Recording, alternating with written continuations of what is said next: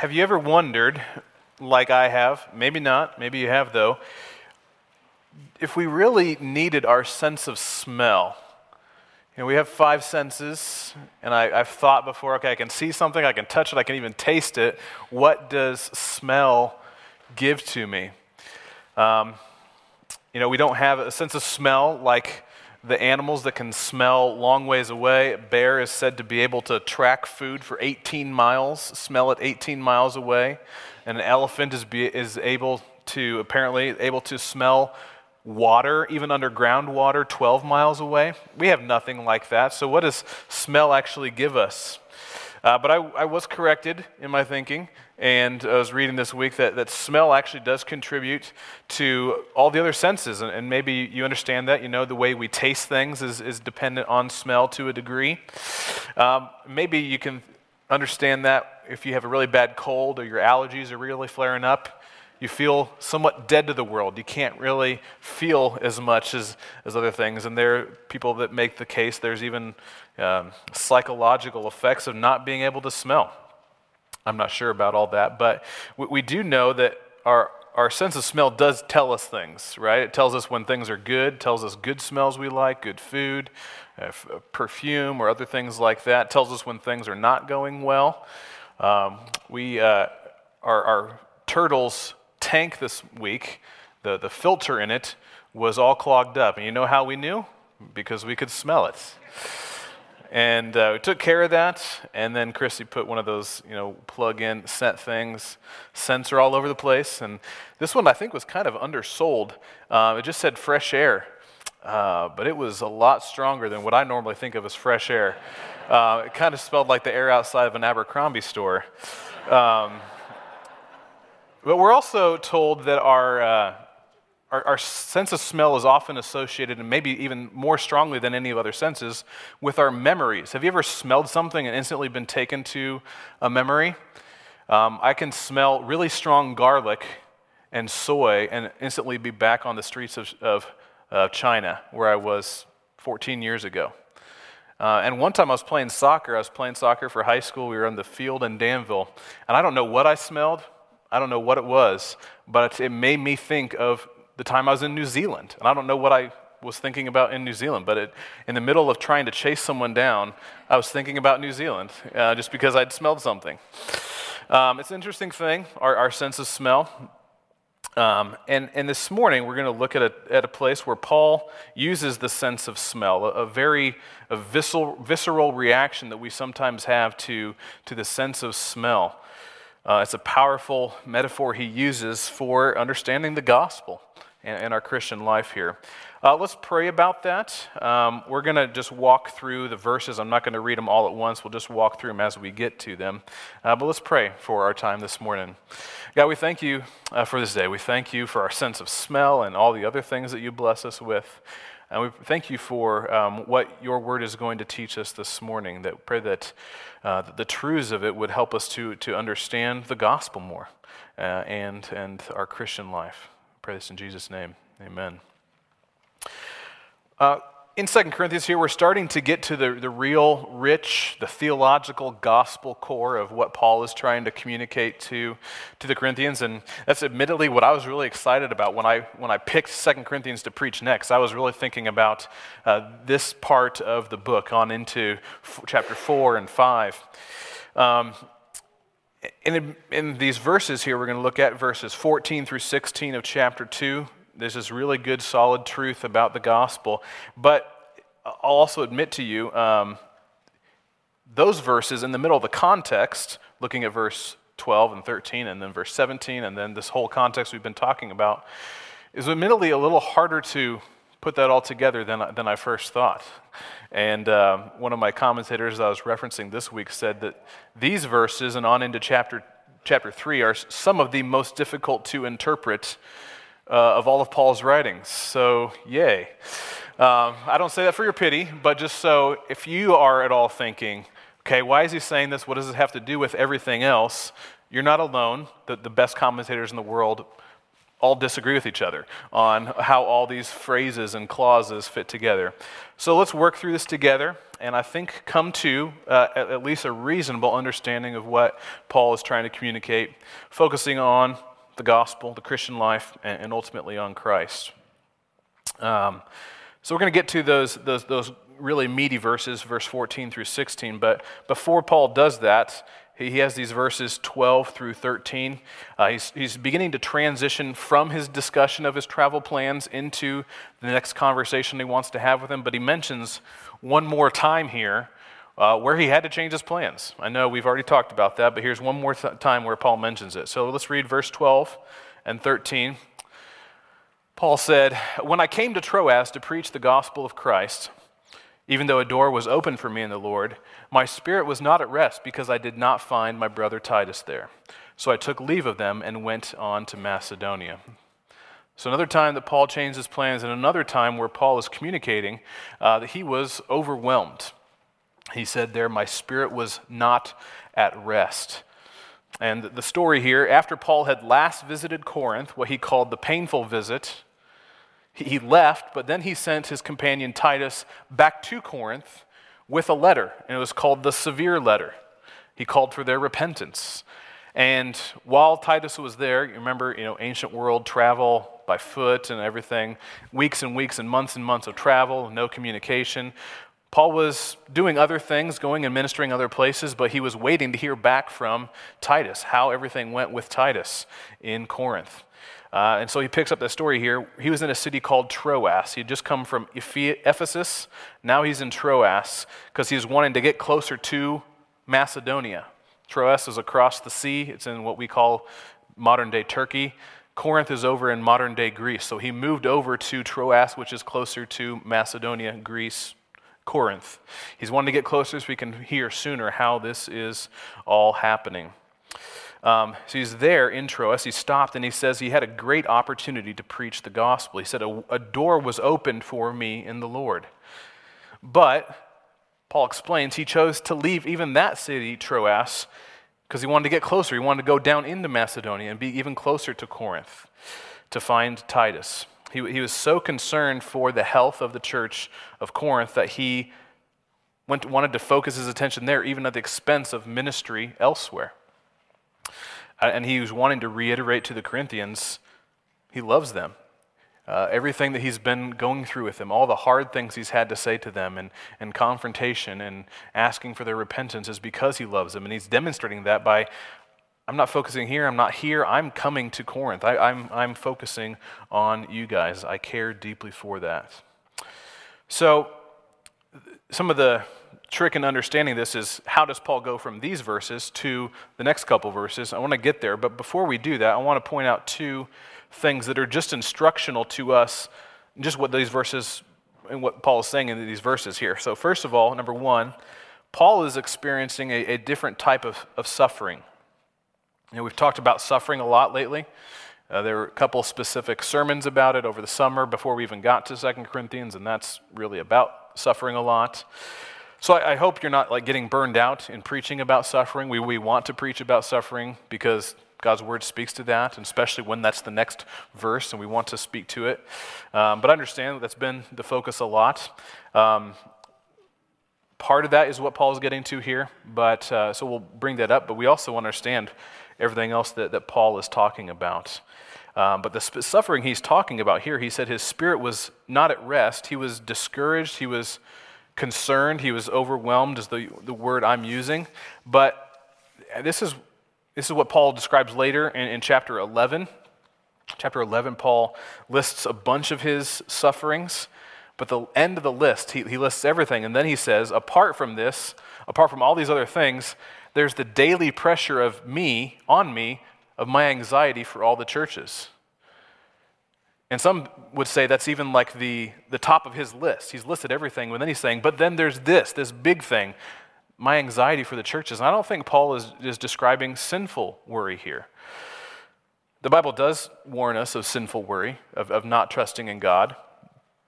But it also speaks of concerns that we have right concerns that we have of things that are in our lives that we have responsibility for, and things that weigh on us with that responsibility. Paul spoke of Timothy in Philippians chapter 2. He said that Timothy had a genuine concern for Paul. In 1 Corinthians 7, husbands are said to rightly have a concern for their wives, even one that would divide their attention between God and their family. And later in 1 Corinthians, in chapter 15, or 14 rather, the entire body of Christ, the different members of the body of Christ are said to have a concern for each other, a right weight of responsibility. And those words are all words that can be described or can be interpreted or translated as worry, but they're understood in the Bible as right concerns that we have. So Paul was carrying this heavy load, this responsibility and concern for churches. He wasn't Jesus, he wasn't trying to be the head of the church, but he felt that weight of responsibility for that. And maybe, hopefully, you feel that for your church too. This church, maybe even especially now in a place where we're in a season without a senior pastor, when we're looking for one, we want one to come, and you feel that concern, and that could lead you to sinful worry, not trusting in God. But even if not, even if you're trusting in God, that can weigh on your heart. I know as pastors and the deacons, as we're searching for a new pastor and trying to keep things going, that weighs heavily on us, and it probably does you too, and that's a good thing.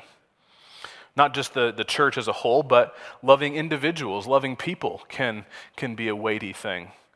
And maybe you feel that concern of responsibility. So that's another part of the picture of suffering that Paul paints for us. It's not always physical suffering that's happening to us. It's not always someone sinning against us or God giving us a specific type of suffering to teach us a lesson. Sometimes it's just the normal concern of the responsibilities we have. Another instructive thing here in these verses, verse number 2 here, Paul's balance of ministry. He had a choice between continuing evangelism and focusing on an existing local church, staying in Troas or going to find out about Corinth. And he chose to leave the evangelistic opportunity to go to find out about the local church ministry, how Corinth was doing. That doesn't mean that local church always trumps evangelism. I don't think that's the point that's being made. But I think that does help us to see that both are ministry, both are discipleship, both are part of the Great Commission, what Paul was supposed to be doing.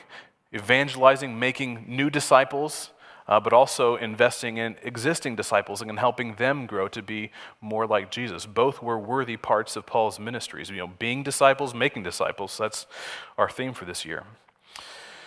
So those are two instructive things we didn't want to miss while we're in those verses. But what does Paul do with that? He described that's what happened to him. How does he respond to that? It affected his ministry. What does he do with that? So that's where he says in these verses, verse 14 through 16, he says, but, because of all that stuff, but thanks be to God, who in Christ always leads us in triumphal procession, and through us spreads the fragrance of the knowledge of him everywhere. For we are the aroma of Christ to God among those who are being saved and among those who are perishing. To one, a fragrance from death to death, and to the other, a fragrance from life to life. So Paul is responding to this whole Corinthian situation by saying, basically, I'm thankful. I'm thankful for it, and I want to make the case for it. He's saying, I'm thankful that I am overthrown. That might not make immediate sense to you. But I want to unpack these word pictures here. Paul is talking about a triumphal procession. He's talking about fragrance and aroma. And so we want to understand why Paul's saying this in response to the Corinthian situation. I want to say, first, what is Paul talking about? He's saying triumphal procession, fragrance, stuff like that. But then, what point is he making with this? So when he says Christ leads us in a triumphal procession, he's picturing a Roman military victory parade. A victory parade. And when you hear those words, maybe you think of a victory parade like a sports team that has a parade after they won the Super Bowl or the World Series. Maybe that's somewhat of a picture. Maybe you're thinking more like the VE Day or VJ Day parades. Maybe not so much an actual processional, but here's Winston Churchill in front of just a public outpouring of celebration because the war was over. I think there's some of that there. Or maybe like the St. Patrick's Day Parade in Chicago, a major cultural event, or other major cultural events like Old Threshers Parade here in Mount Pleasant. But the Roman Victory Parade, here's a visual of that. It's carved. They're mentioned as happening at least 350 times in Roman history. They happened for certain reasons, and they happened in certain ways. There's a prescribed order to it, and I won't necessarily go into all the details, but they were held, first of all, just to proclaim Rome's might. We won. Come see us in all of our glory. But they're also specifically held to honor a general who was the specific reason they had a victory. And the reverse side of that is they were meant to heighten the shame of their enemies. We're praising ourselves and our general for victory, and we're heaping shame for your loss. And the ways that they did that, the parade involved lots of officials, state officials. The Senate marched in the parade. They had trumpeters, they had incense, they carried the spoils of war. After Rome sacked Jerusalem, they paraded around with the menorah from the temple. That's pictured in a carving. They had white bulls that would be led in this processional, and at the end of the processional, they would sacrifice them to their pagan gods. But one other key thing that was happening here, right in front of the general, who the parade was for, was that there were captives of the war. Prisoners of war that had been taken in this conquest that this general is being honored for were marched right in front of this general. Part of the spoils of war, part of the demonstration, we win, you lost, but they're also being marched to their execution. Normally that ended in these prisoners of war execution. So when Paul says Christ leads us in a triumphal procession, this is what he's picturing. That's the thing he's talking about. Now, what does he mean by that? Again, opinions differ on that. One of the questions that might help us understand that is, okay, if this is the victory parade, who was beaten? Who did Christ beat? It's Christ's victory parade. There's an obvious answer to that. Evil, right? Good versus evil, or specifically Satan, sin, death. And we sang about that just a few minutes ago in the Mighty Fortress is our God. We sang the Prince of Darkness, grim. We tremble not for him, his rage we can endure, for lo, his doom is sure. One little word will fell him. One little word. That word, I'm switching verses, I know. Dost ask who that may be? Christ Jesus, it is he, and he must win the battle.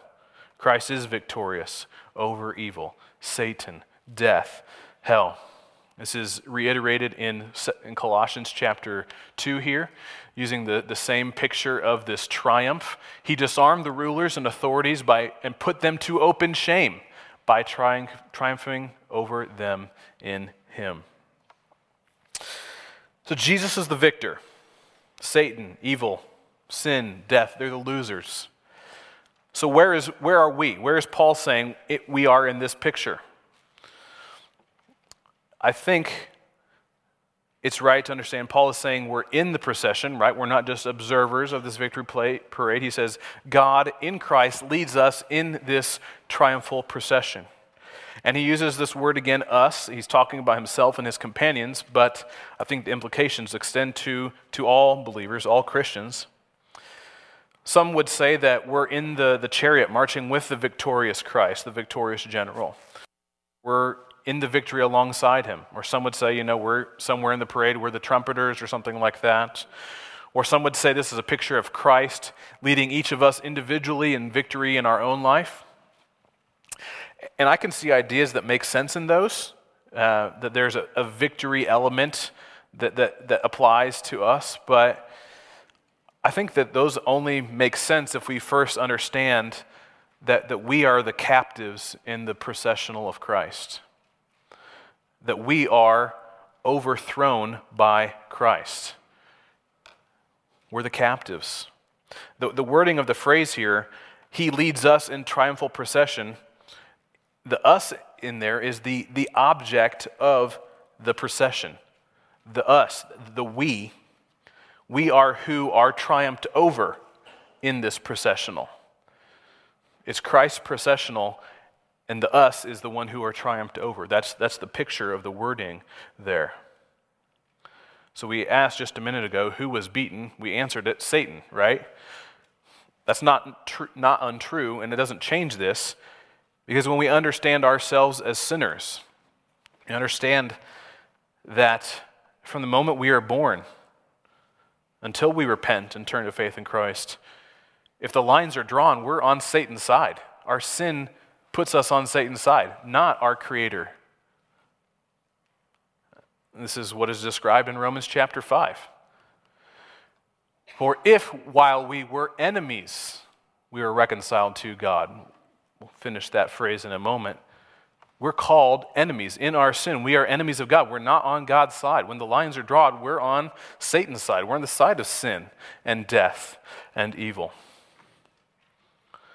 But the beautiful thing about this picture is, while Paul is saying we are the captives, we are the ones who we're enemies of God, and we've been conquered.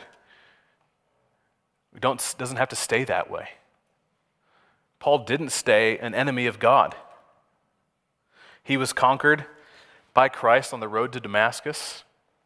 He was turned from a proud Pharisaical persecutor of Christ into a humble apostle and a co-heir with Christ. Christians don't stay enemies of God.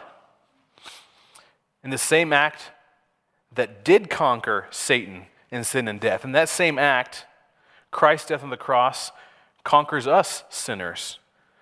It destroys our sinful rebellion. But it also makes us not enemies anymore. It makes us reconciled to Him.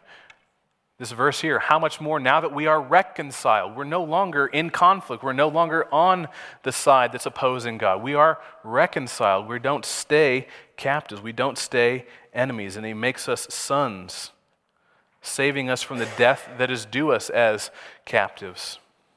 So in a sense, we are the captives, and we're condemned to death, and in a sense, we are saved, and we've been changed out of that. And this is true of every Christian. A time where once and for all, Christ has conquered your sinful soul. But it's also true that this continues on in the life of the Christian. Paul uses the word here that God in Christ always leads us in a triumphal procession. It's not just a one-time thing. It's a continual thing. So how does Christ continue to lead us in something that is captive in death and conquering us and giving us life? I think it means at least two things here. I think, again, Paul is speaking of his physical suffering, as he's been making the case in 2 Corinthians. His suffering as an apostle and ours imitate and reflect the sufferings of Christ.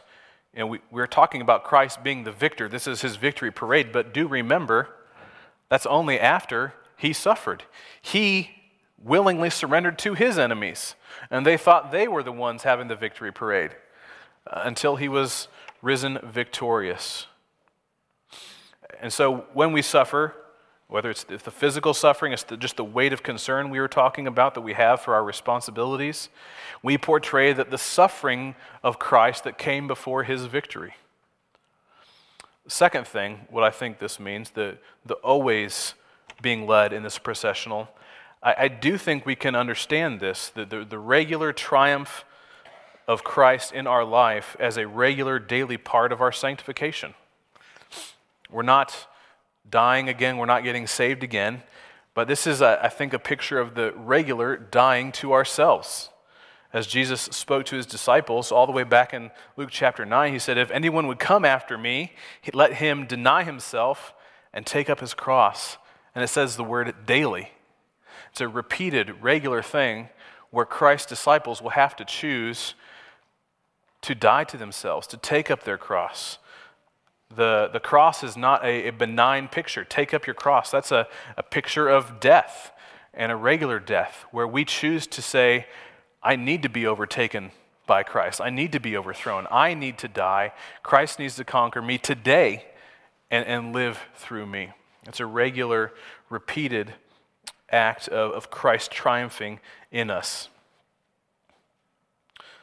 The life of a disciple is one where self-denial daily displays the triumph of Christ in our life. So I want to ask you, do you understand that call of the gospel? Not just that Christ conquered your soul once, and so you get to be in his victory parade, but the call that says you need to be one who regularly dies to yourself.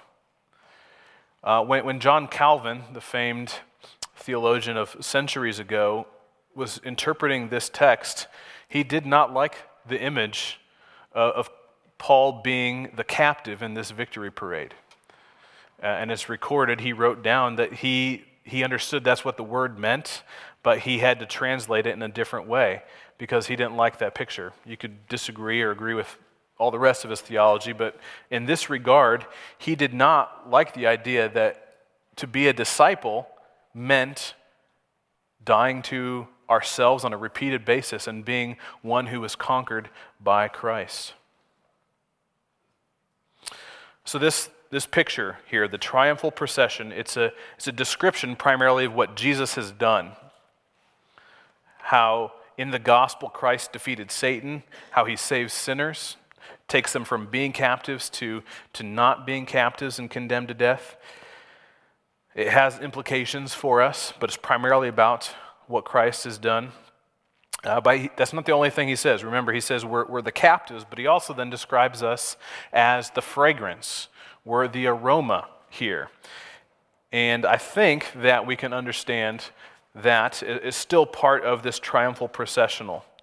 Some other people say that's maybe referring to Old Testament sacrifices, and I understand that. Old Testament sacrifices are repeatedly described as a pleasing aroma, a fragrance pleasing to the Lord, like Noah's sacrifice in Genesis chapter 8, or the other descriptions in Exodus and Leviticus. But I still think it makes sense connecting it to the triumphal procession. Remember, one of the elements of that parade is the incense. There's incense that was being carried around, so all the observers and the participants in the processional could smell. And there was this smell of victory. There's this aroma of the conqueror, and also of defeat. It was a way, one of the ways that the Romans experienced this victory parade. They could see it, but they could also smell it. And Paul is saying that leading us in the processional as captives is also a way that he is spreading his fragrance through us. He's connecting these ideas of being the captives, being led, with also us giving off a smell, a fragrance. And it's the smell of him. So, if you can make this make sense, to be a captive in the procession of Christ is to give off the aroma of Christ. These ideas are linked. It's one of the ways that people can see and behold and experience the triumphal procession of Christ by the aroma that we give off, by us living as captives. The way that we live as captives of Christ can point people to that very truth. So everything that Paul meant by being captives, the suffering he was talking about, being conquered by Christ, the once and for all time where he changed us from rebellious enemies to sons of God, or the continual dying to ourselves, the continual taking up our cross and self-denial. Those are the fragrance. Those are the aroma of the victorious Christ.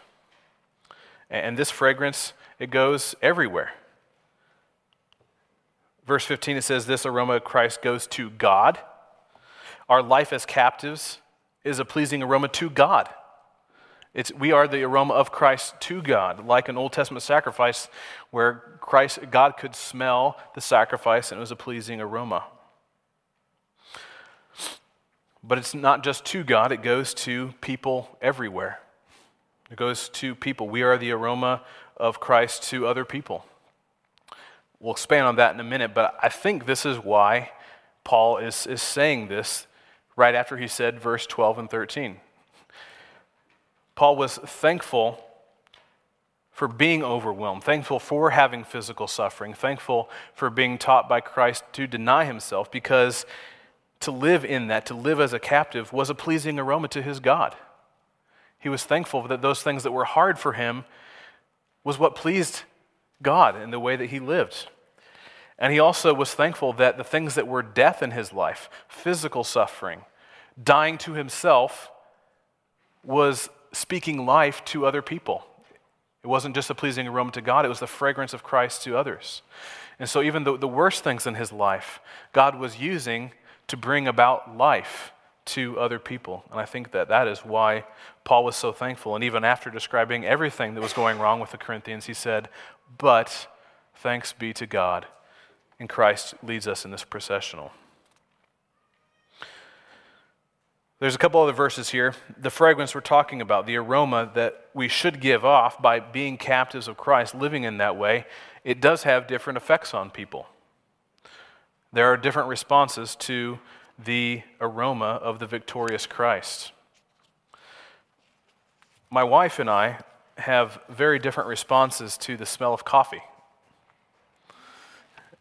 It wakes Christy up in the morning and makes her excited to taste the coffee. When I smell coffee, I get a headache. I don't want to taste it, I want to go outside. It's the same smell, but there are two different responses to it based on the person. So Paul says here in verse 15, "We are the aroma of Christ to God among those who are being saved and among those who are perishing. To one, a fragrance from death to death, and to the other, a fragrance from life to life." It's the same smell, but there are different responses. This is like what we sing about in our Christmas song, "O Little Town of Bethlehem." I don't know if you've ever thought about this phrase. The hopes and fears of all the years are met in thee tonight.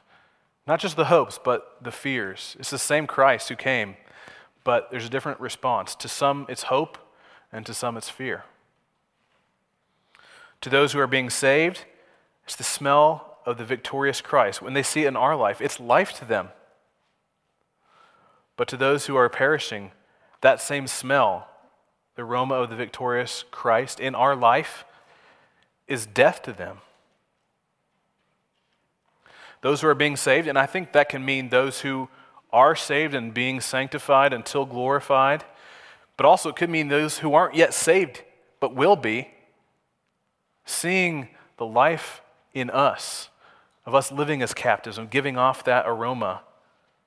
It speaks truth to them. It speaks life to them.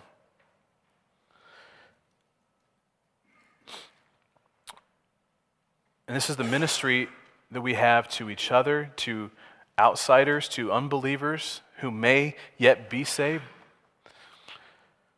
But to those who are perishing, those who have rejected Christ, it is a reminder of their condemnation. Like the captives who were in that victory parade, they smelled the incense, and it was not something that caused them to rejoice.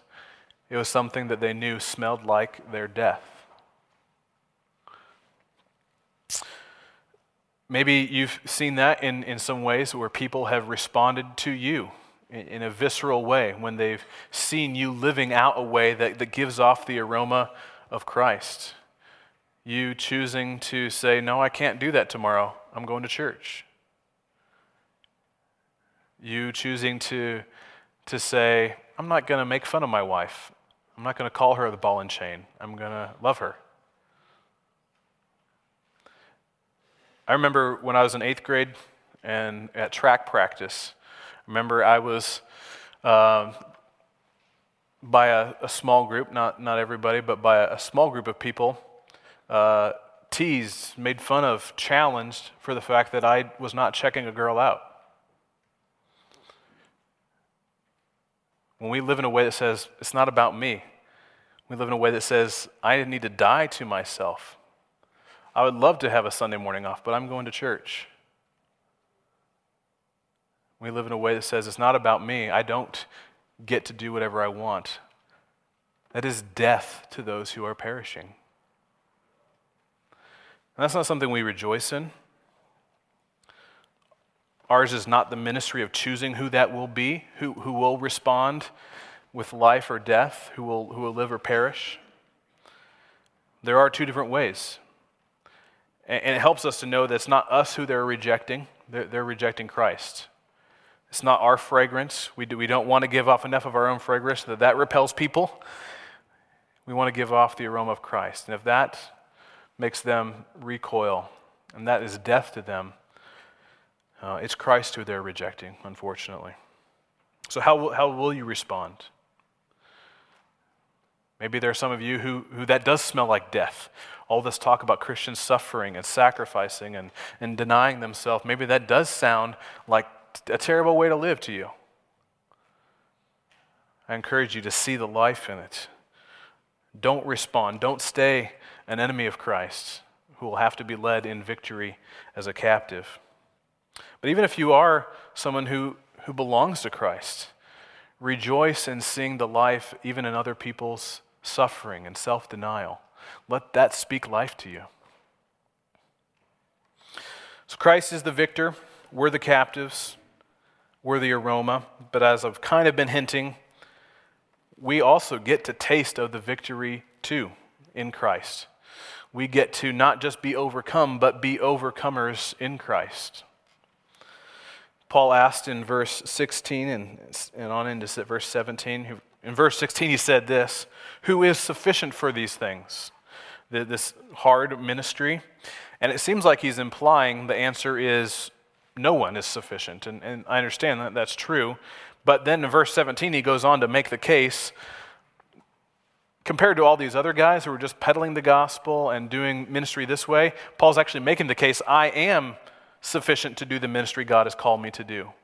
But he's not saying that in his own strength. He says a few verses later on in chapter 3, verse 5 and 6, he says, not that we're sufficient in ourselves to claim anything as coming from us, but our sufficiency is from God.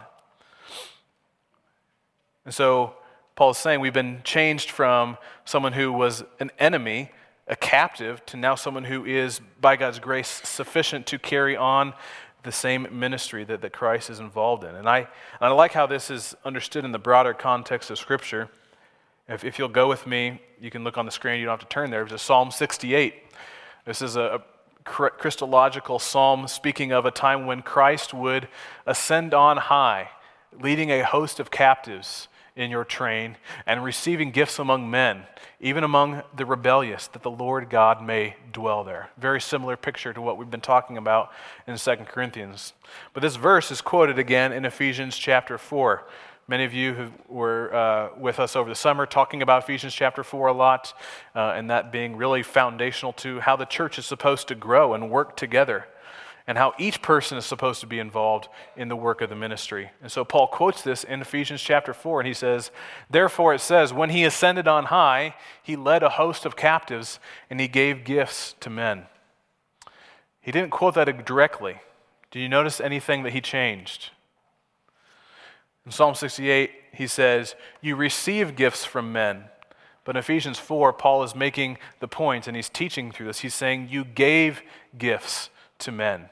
And that's his argument, that he gave gifts to men so that everyone can be a part of building up the church. Everyone can be a part of spreading the knowledge of Jesus around the whole world. Everyone can now live as a captive and be the fragrance and the aroma of Christ.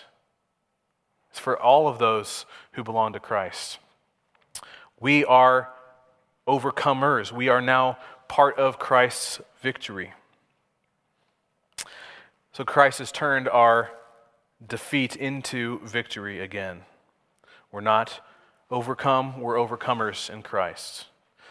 We can have victory over sin in our life now. We can deny ourselves because of the Spirit in us, whereas before we only lived by our flesh. There's victory over ourself. And there's victory in the future. This triumphal procession, it's just a picture. It's figurative. We aren't actually marching in a parade. But it makes me think of a time when we will do that. And Psalm 68 is a picture of that to come. It's expanded a little bit in Revelation 19. And it's not exactly a parade, but there's a time where it describes that Jesus will ride on a white horse to defeat his enemies. And he says, the armies of heaven, implication of us being there riding with him. And there will be final and ultimate victory over his enemies. And then his throne will be set up, where he will reign for 1,000 years and then forevermore. And we will have the joy of being in his presence and worshiping him for all eternity, worshiping him for his victory, participating in his victory for all time. I'm really looking forward to that time. I'm looking forward to our next sermon series, as Pastor Matt mentioned. Tim Little's coming to talk about more Old Testament prophecy, but he's going to specifically focus on end times. Not just about Old Testament things, but end times and the return of Christ. We're looking forward to that. The application here is similar to what we've talked about for several weeks in 2 Corinthians, understanding suffering correctly, being willing to suffer, understanding the church correctly, not living for ourselves, things like that. So the application isn't largely different. We could use it, the word pictures here, to say, are we giving off the aroma of Christ? Do you live in a way that shows others that you are a captive of Christ, but that you're also the fragrance of victory of Christ? The application isn't so much different, but hopefully this picture and this focus on the gospel might serve as a better and a deeper motivation for us. Not a different application, but a deeper motivation. When we understand what Paul is teaching us about Christ, about the sacrifice, and what we're going to participate in a moment, remembering the sacrifice of Christ, that should serve as a good motivation for us to live in a way that shows that we're captives of Christ, and yet we have the victorious aroma of Christ in us. Let's take a moment to pray. We'll sing about that, and then we're going to move to that focus on Christ himself. When we sing, I'll have the deacons join us on the second verse up here. God, we thank you for this day. We thank you for the victorious Christ. And that means that we are conquered, and yet we also get to be overcomers with Christ. We are overthrown, and yet we are overcomers of the things in our life. And we pray that you would help us to live like that. Help us to live as captives, surrendered to Christ. Thank you that we're not enemies, though, that we can give off the right aroma. Pray this in Jesus' name. Amen.